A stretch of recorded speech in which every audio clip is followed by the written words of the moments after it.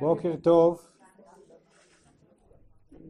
אנחנו רוצים לעסוק עכשיו בעיקר בענייני המנורה שהייתה במשכן. לשם כך נחזור קצת לפרשת תרומה, פרשת השבוע שעבר, שמות פרק כ"ה תחילתו. זאת התרומה אשר תיקחו מאיתם, זהב וכסף ונחושת, ותכלת וארגמן זולת שני, ושש מוש זר, ותולת שני ושש ועזים, ולא תרימו אדמים. אני קורא מהר. והעיקר שמן למאור, בסמים לשמן המשחה ולקטור את הסמים. זאת אומרת, יש שלושה סוגי שמנים.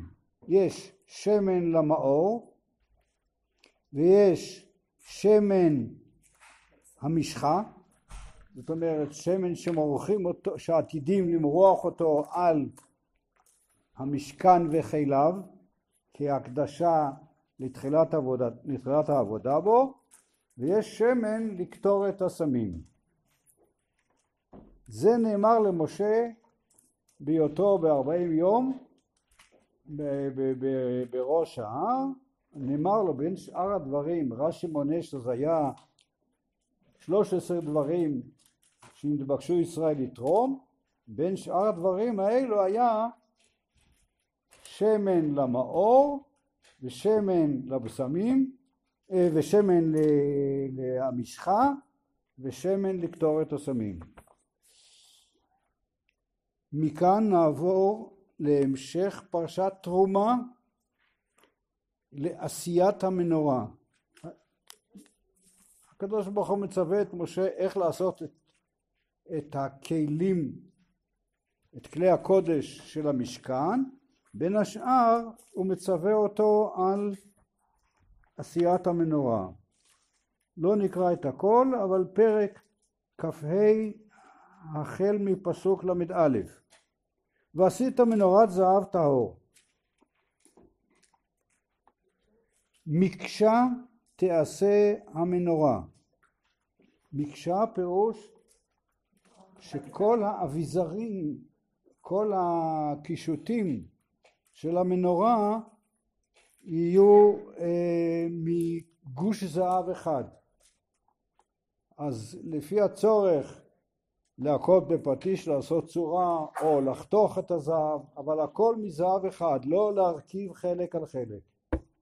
מקשה תעשה המנורה ירחה וקנה. דרך אגב, מה זה מנורה?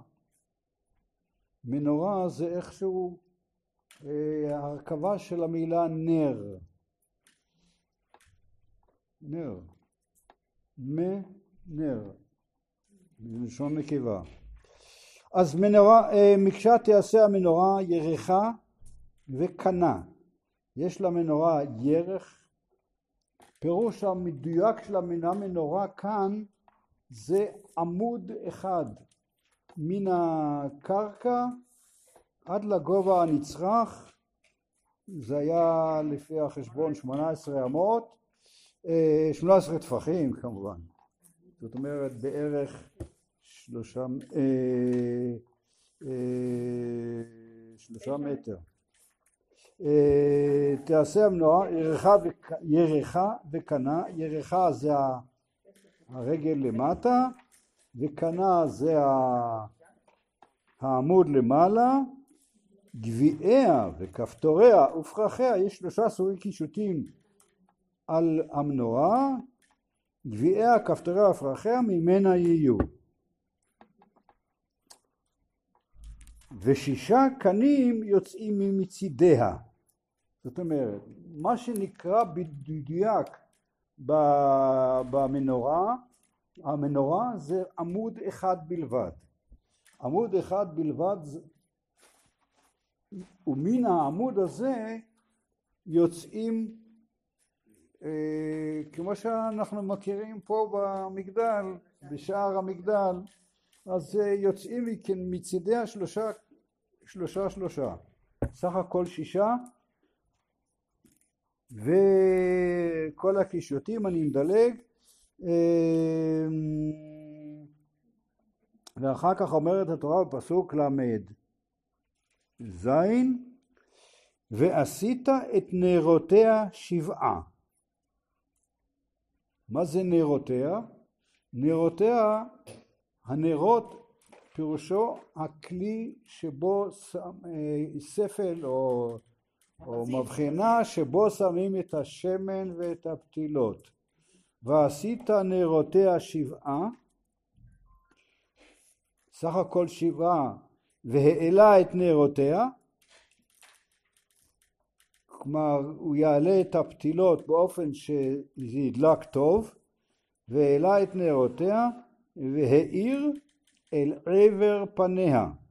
יש למנורה, זאת אומרת לעמוד המרכזי יש פנים, וכל 6 הנרות האחרים צריכים להאיר על עבר פניה.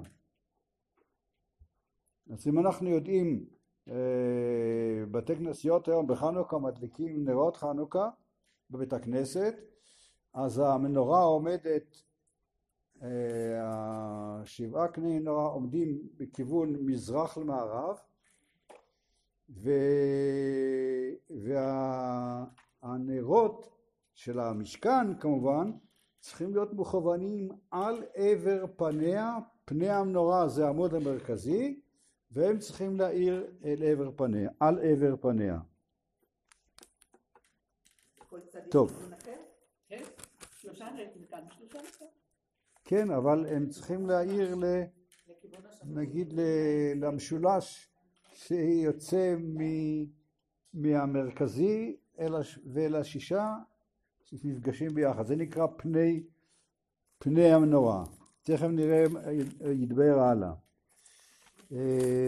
מכאן אנחנו עוברים לפרשתנו, פרשת השבוע, פרשת תצוה.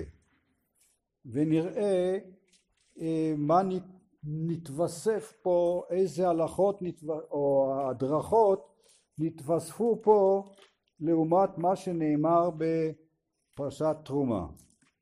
אז אנחנו בפרק כ"ז פסוק כ'. ואתה תצווה בני ישראל ויקחו אליך שמן זית זך כתית למאור. כבר קיבלנו הסבר חדש. מה המיוחד בשמן למאור שנאמר בהתחלה בפרשת תרומה? שהשמן הזה הוא צריך להיות זך וכתית. ויש הוראות מפורשות איך עושים את השמן שיהיה צלול מאוד בלי שום, הרי זה שמן זית, שיהיה בלי פירורי קליפות זיתים. הראשון, מי שרוצה שיראה את הרש"י שמסביר קצת את זה, אבל זה מסובך מאוד.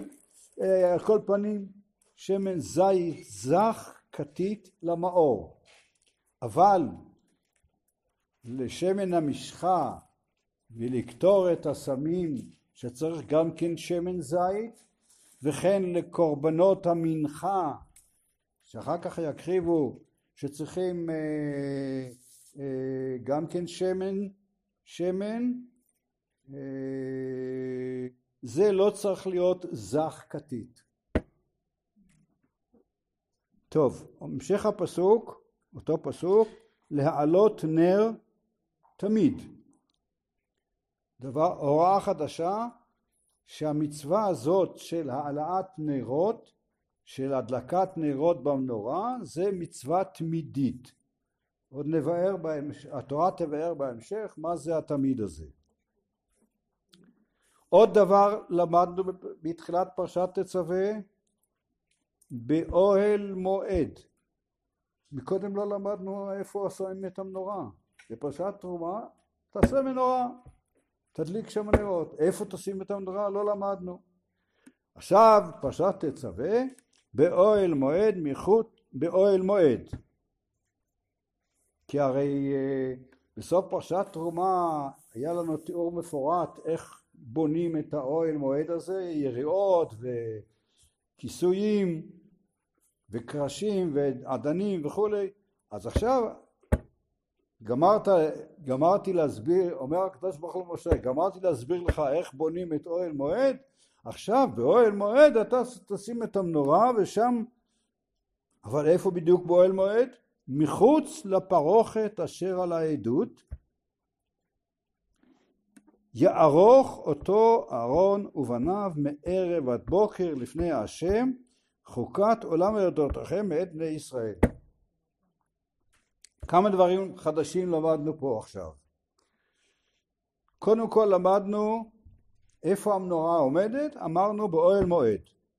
יותר מדויק, מחוץ לפרוכת העדות. מחוץ לפרוכת אשר על העדות. מה זה הפרוכת אשר על העדות?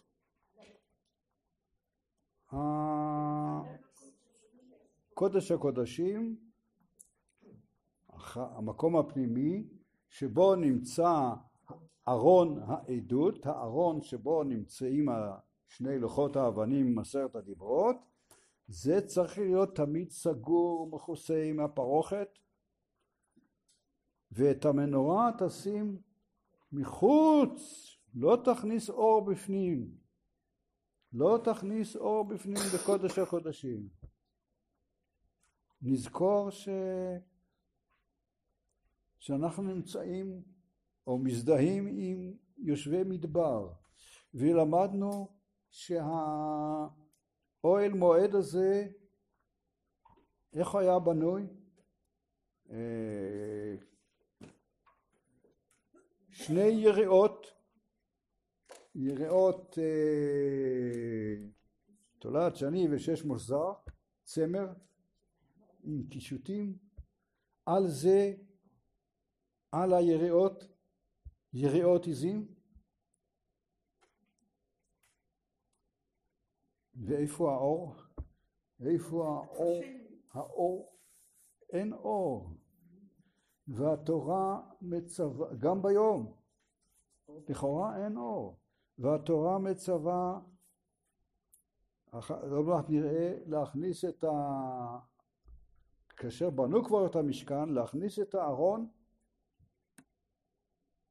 לתוך קודש הקודשים, לסגור עם הפרוכת, חושך מוחלט בתוך קודש הקודשים,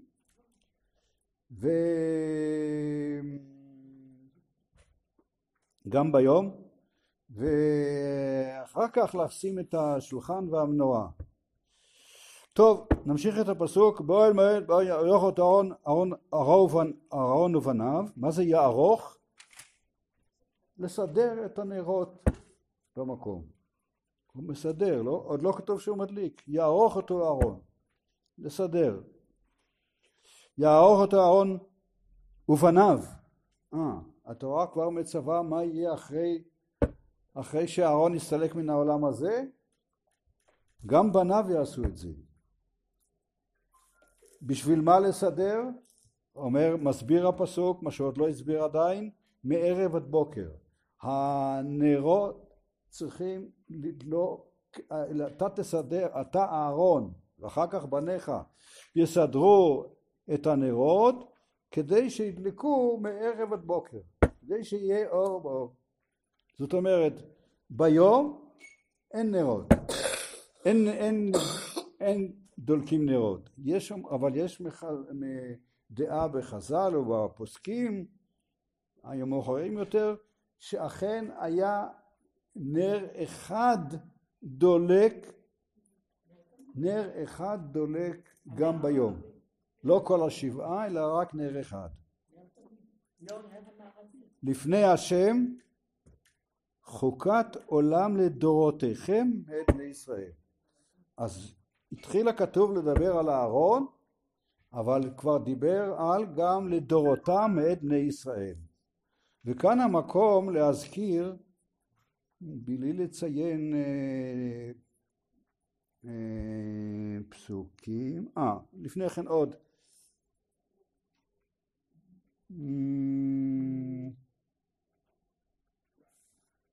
קראתי את הפסוק במקוטע, אני אקרא את הפסוק עוד פעם, את פסוק כ"א. בועל מועד מחוץ לפרוכת אשר על העדות, יערוך אותו. מה זה אותו? נר אחד. הרי דיברנו שיש 7 נרות. יערוך אותו אהרון ובניו. זה משמש רמז, וכאן רמז לדעה שסוברת שנר אחד מכל 7 היה דולק גם ביום.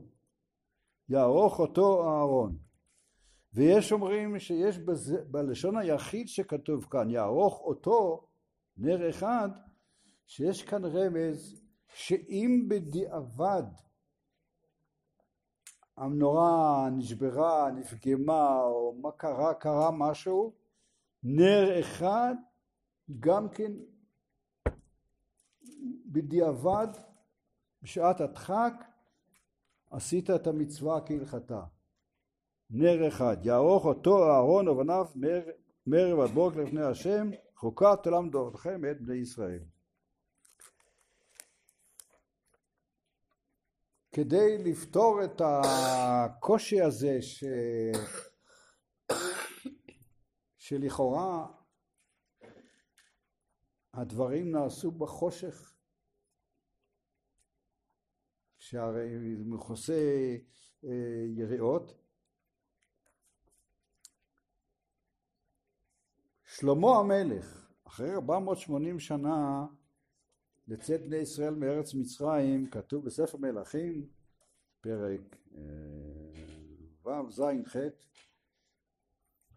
את המקדש שהוא בנה, בית המקדש שהוא בנה, הוא בנה עם חלונות. חלונות שקופים כתוב. שם המקור לביטוי שקופים. אצל שלמה המלך לא הייתה בעיה של לעבוד בחושך. אצל שלמה היה אור מבחוץ גם כן.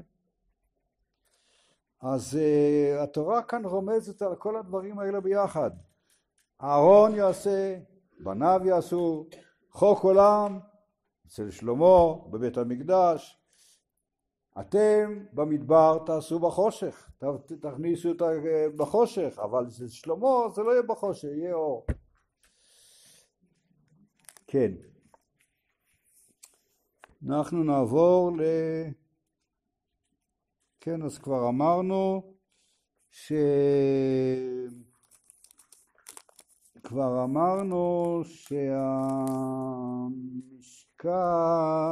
שהמנורה נכנסת רק אחרי השולחן.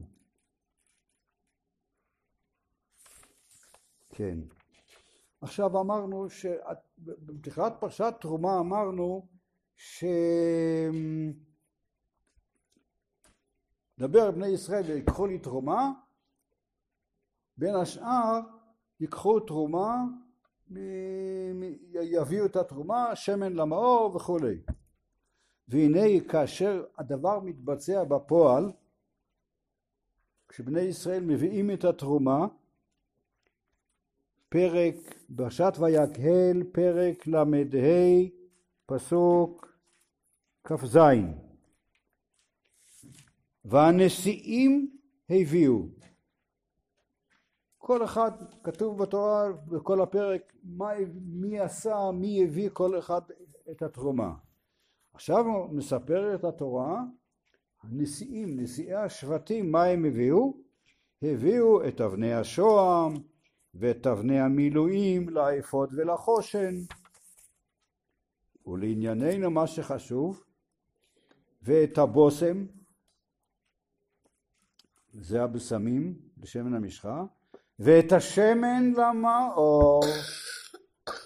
הם תרמו, רק הם, לא כל העם תרמו, אלא הנשיאים הביאו את השמן למאור. וכן לשמן המשחה ולקטור את הסמים.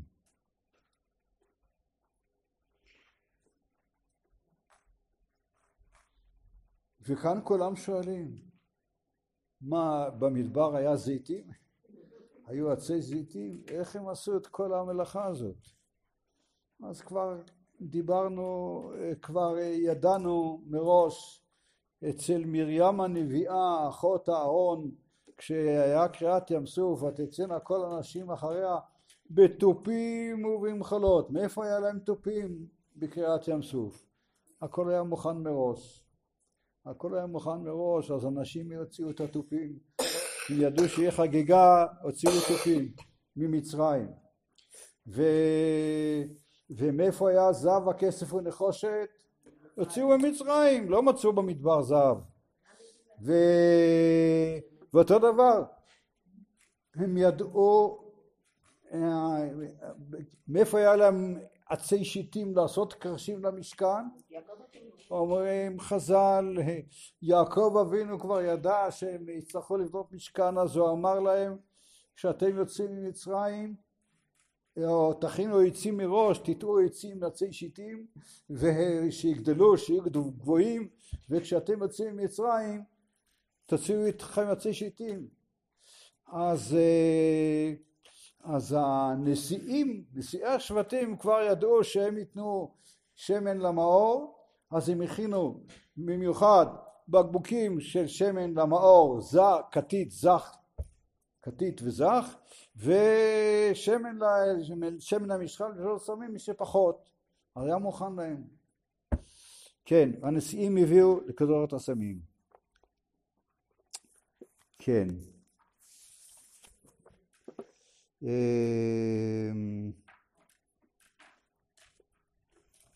בפרק פרשת פקודי, פרק מ' פסוק כ"ב,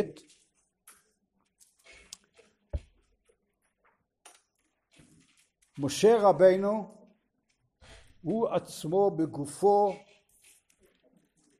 מכניס בונה מרכיב את הקרשים ואת היריעות למשכן, והוא בעצמו בגופו מכניס את הכלים. וייתן את השולחן באוהל מועד על ירך המזבח צפונה מחוץ לפרוכת, כמו שנצטווה. וירוך עליו ערך לחם לפני השם. הוא שם את הלחם על השולחן כאשר ציווה השם את משה. נזכור שיש חושך. וישם את המנורה באוהל מועד נוכח השולחן על ירך המשכן נגבה. נזכור שעד עכשיו למדנו שהנרות צריכים להאיר על עבר פניה של השולחן, של המנורה. עכשיו נתבאר לנו למה זה צריך להיות על עבר פניה, כי המנורה צריכה להאיר על השולחן. ויעל הנרות לפני השם, כלומר הוא הדליק את הנרות, משה רבינו בעצמו, ויעל את הנרות לפני השם כאשר ציווה השם את משה. מה הרעיון בזה שצריך? זה כאילו דרך בשר ודם, כמו שאנחנו עושים בשבת. את הנרות מדליקים, האישה מדליקה נרות על השולחן או על יד השולחן, להאיר על השולחן. אבל אנחנו עושים ההפך, אנחנו עושים קודם מדליקים נרות, אחרי זה עורכים את השולחן. אבל פה הכל הפוך, להראות שהקדוש ברוך הוא לא צריך אור. זה אנחנו צריכים אור, זה מצווה. אז מקודם שם שולחן, שם לחם על השולחן, ורק אחרי זה שם את המנורה ומדליק את הנרות.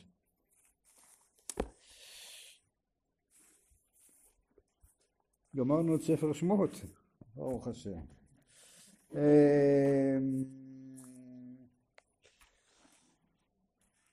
בויקרא פרק כ"ד, פרשת אמור. פרשת אמור, הפרק הקודם לו, פרק כ"ג עוסק זה נקרא פרשת המועדות, החגים. אז מפורט בפרק כ"ג כל ענייני החגים, אבל בתחילת הפרק כתוב גם את עניין השבת. כתוב שתעשה מלאכה, ביום השביעי שבת השם אלוקיך. פרק כ"ד פותח, וידבר השם אל משה לאמור, צו את בני ישראל ויקחו אליך שמן זית זך. מה פתאום עוד פעם? כתית למאור, כמעט מילה במילה, כמו שלמדנו בתחילת פרשת תצוה. תכף נבהר למה. שמן זית זך כתית למאור, לעלות נר תמיד. מחוץ לפרוכת העדות, בועל מועד, יערוך אותו אהרון מערב עד בוקר לפני השם תמיד, חוקת עולם ולתוכותיכם. כמעט בלי שינוי מאשר בתחילת פרשת תצוה. אחר כך בא פסוק חדש, לכאורה. על המנורה הטהורה יערוך את הנרות לפני השם תמיד. למה זה חוזר? תכף נבהר. מיד אחרי זה הגענו לפסוק ה' ולקחת סולת ואפית אותה 12 חלות, 2 עשרונים יהיה החלה האחת, ושמת אותם 2 מערכות, 6 המערכת על השולחן הטהור לפני השם, ונתת למערכת לבונה זכה, והייתה ללחם אזכרה אישל השם. ביום השבת יערכנו לפני השם תמיד מאת בני ישראל ברית עולם. עכשיו אנחנו מתחילים להבין למה כתוב מנורה. את הלחם התמיד, נזכיר עוד משהו. פה אנחנו אוחזים קרוב לסוף ספר ויקרא, שנאמר כבר אחרי שהוקם אוהל מועד, אחרי שמשה הכניס את כל הכלים, ואחרי שהכל עבד, ואחרי שהיה חגיגת חנוכת בית המקדש וכו' וכו'. עכשיו באה המצווה לדורות. המצווה לדורות אומרת,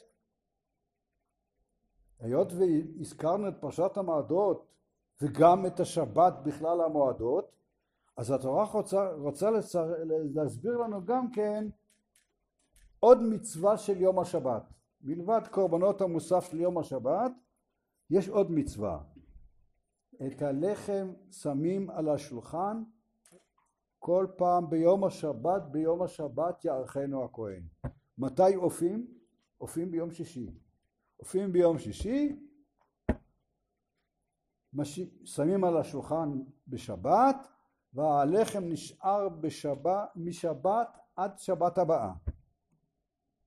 בשבת הבאה מוציאים את הלחם הישן, שמים את הלחם החדש שנאפה ביום שישי.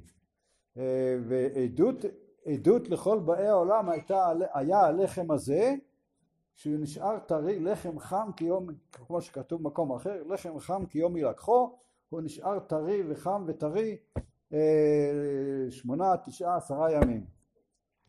אם יש ראש שנה או יום כיפור באמצע. והכהנים אוכלים את זה ביום שבת או ביום ראשון. עכשיו אנחנו מבינים למה חזרת התורה על מצוות המנורה. כי פה מדובר על דורות, ולכן תזכור שאת המנורה אתה מסדר, עורך מדי לילה או סמוך ללילה בין הערביים, כולל יום שישי, כולל שבת אחרי הצהריים. ואת הלחם אתה אופה ביום שישי, אנחנו צריך להפות ביום שישי, ורק לסדר, להכניס אותו ביום השבת. נזכיר רק בקצרה מספר במדבר, 2 מקומות. במסע במדבר היו צריכים, כשמפרקים את המשכן, היו צריכים להוציא את הכלים מהמשכן ולעטוף אותם בכל מיני עטיפות, כדי שלא יראו ויצטרכו לשאת, הלוויים יצטרכו לשאת את הכלים, לא ייגעו בתוך הכלים, אלא יהיה להם את המוטות עם הכיסויים שעל הכלים. בין השאר יש גם כיסוי למנורה ולכל כליה.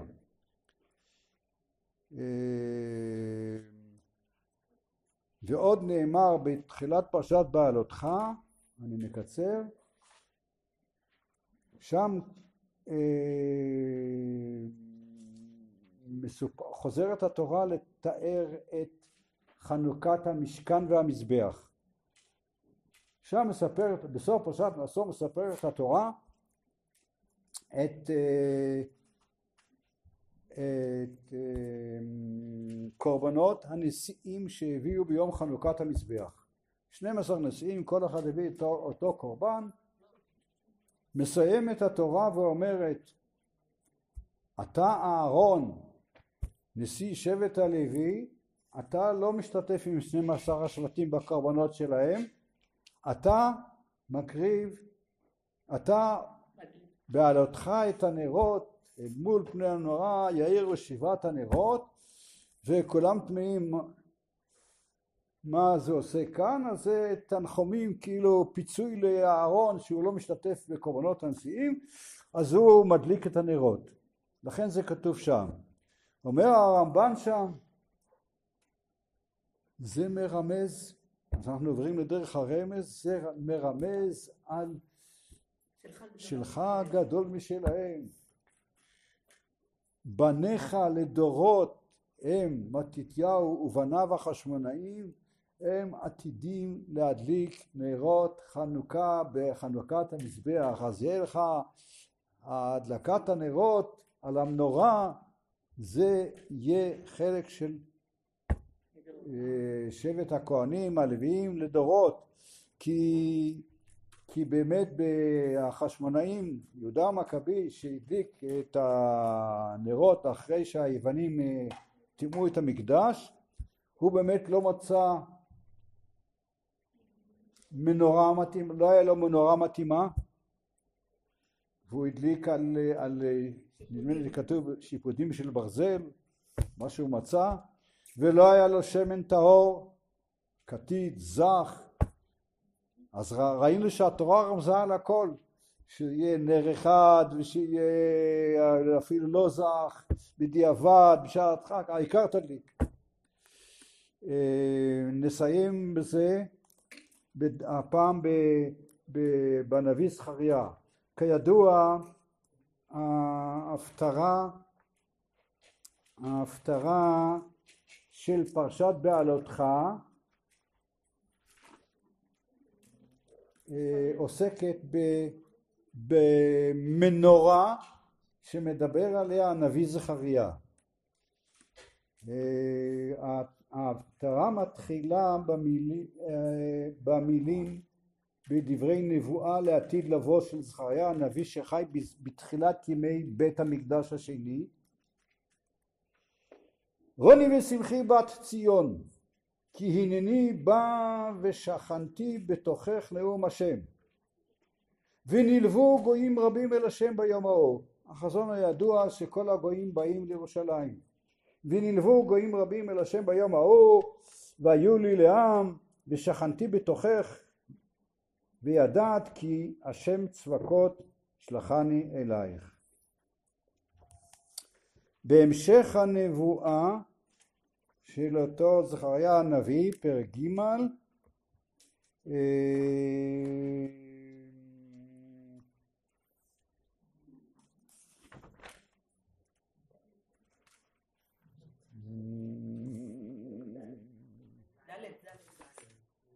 פרק ד', וישב המלאך הדובר בי ויעירני כאיש אשר לאור משנתו. ויאמר אליי, מה אתה רואה? ויאמר, ראיתי והנה מנורת זהב כולה וגולה על ראשה ושבעה נרותיה עליה, 7 מוצקות לנרות אשר על ראשה.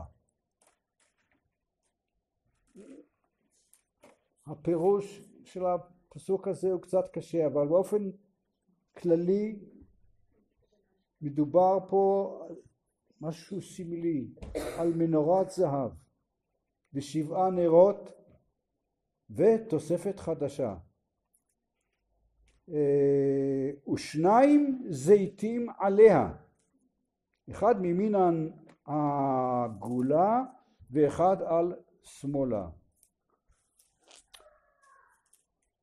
מכאן אנחנו יודעים סמל מדינתנו, מנורה וענפי זית. מה זה מסמל? נשאיר את זה לכל הפרשנים והדרשנים, זה נורא מסובך. בסוף אומר הנביא,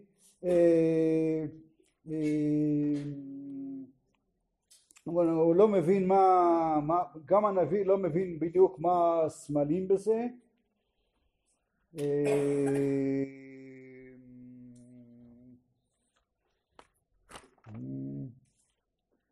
ויאמר אליי, זה דבר השם אל זרובבל לאמור, לא בחיל ולא בכוח, כי אם ברוחי אמר השם צבקות. זאת אומרת, המנורה רוצה לסמל שהישועה הזמנית של זרובבל, שהיה מנהיג היהודים בזמן העלייה מבבל לירושלים, זה לא בחי ולא בכך, אלא השם, כי אם ברוחי אמר השם צבקות. וגם הגאולה העתידה לא בחי ולא בכך, כי אם ברוחי אמר השם צבקות, שיזכה מרב ימינו לגאולה שלמה, אמן.